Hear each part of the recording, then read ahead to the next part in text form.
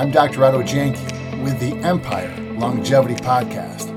Day 28, it's not just how you move.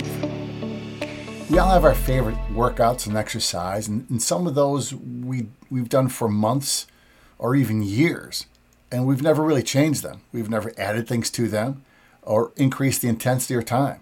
It's just the same workout because, well, we got some results years ago and it's easy to do, and well, this is what we do. Well, we need to change that. We need to improve that. For you to reach the longevity you're wanting, we highly recommend you incorporate the 5 physical aspects of motion that we talk about in Empire Longevity.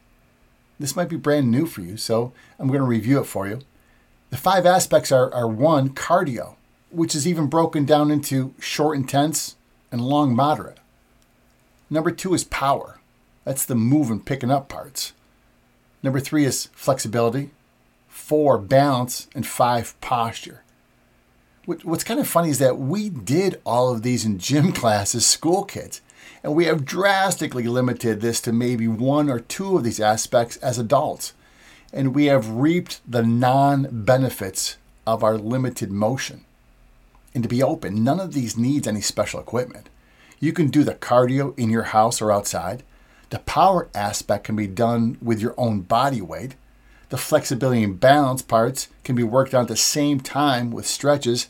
And even the posture part, which I focus on in my practice, can at least be allowed to not get worse with exercise. We've made some very specific videos on this massively important idea.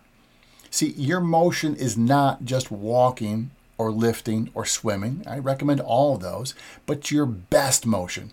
Your best motion, therefore your best you, is made up when incorporating all of these daily aspects.